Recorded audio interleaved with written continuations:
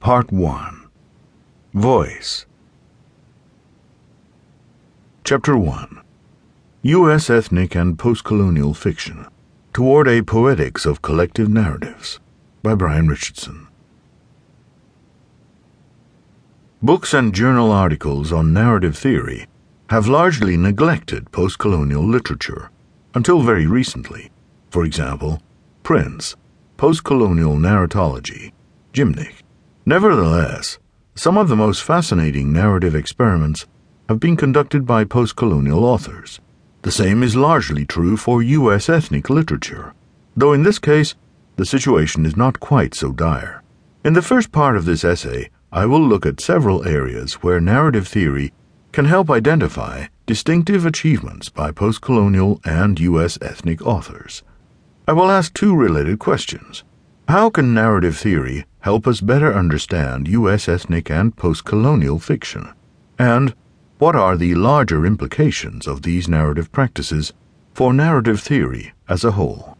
Finally, I will discuss the poetics of collective narratives, an especially compelling poetics that emerges from this analysis. The development of narrative techniques has expanded enormously since 1950. U.S. ethnic and postcolonial authors have made a number of original contributions to this transformation in the ways narratives are constructed, and their work has often gravitated to certain distinctive strategies. Employing some of the categories of narrative theory can help delineate these achievements as they are made to serve as useful supplements to predominantly ideological and socio-historical perspectives. Narration. The first of these newer narrative strategies is the use of innovative kinds of narrators. Moving beyond traditional first and third-person forms, Jamaica Kincaid uses a kind of second-person narration in A Small Place that is compelling both politically and narratologically. You disembark from your plane. You go through customs. Since you are a tourist, to be frank, white, and not an Antiguan black, you move through customs with ease.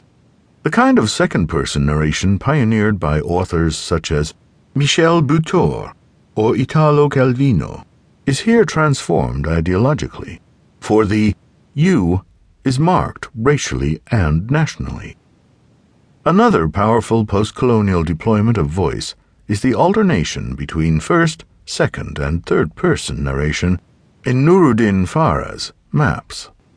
As questions of identity, including gender, national, and territorial identity, are embodied within this shifting and unstable series of voices. As Rhonda Cobham writes, the inability of the narrative voices that define Asghar to differentiate between Asghar, the protagonist, and Misra, the woman who mothers him, between maleness and femaleness, and between age and youth, or accuser and accused, works also as a metaphor for the shifting status of the signifier nation within the Ogaden and for Somalia as a whole. Probably most compelling is the large and diverse group of postcolonial authors who have used we narration to articulate collective struggles against colonialism.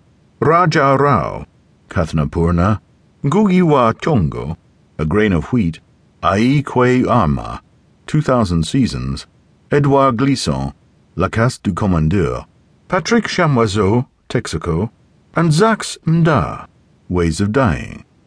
These authors come from a broad range of places, from India to the Caribbean to East, West, and South Africa. All have found we narration to be a crucial strategy in forging a postcolonial narrative voice. Glissant has even called for a roman de nous to articulate the distinctive Antillean experience.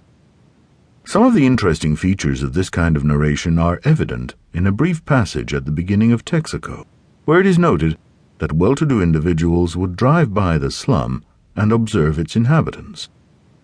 But if they stared at us, we certainly stared back. It was a battle of eyes between us and the city. The speaker is here not just narrating the general sensibility of the community, but also depicting its shared field of vision, and thus providing an unusual and fascinating collective focalization.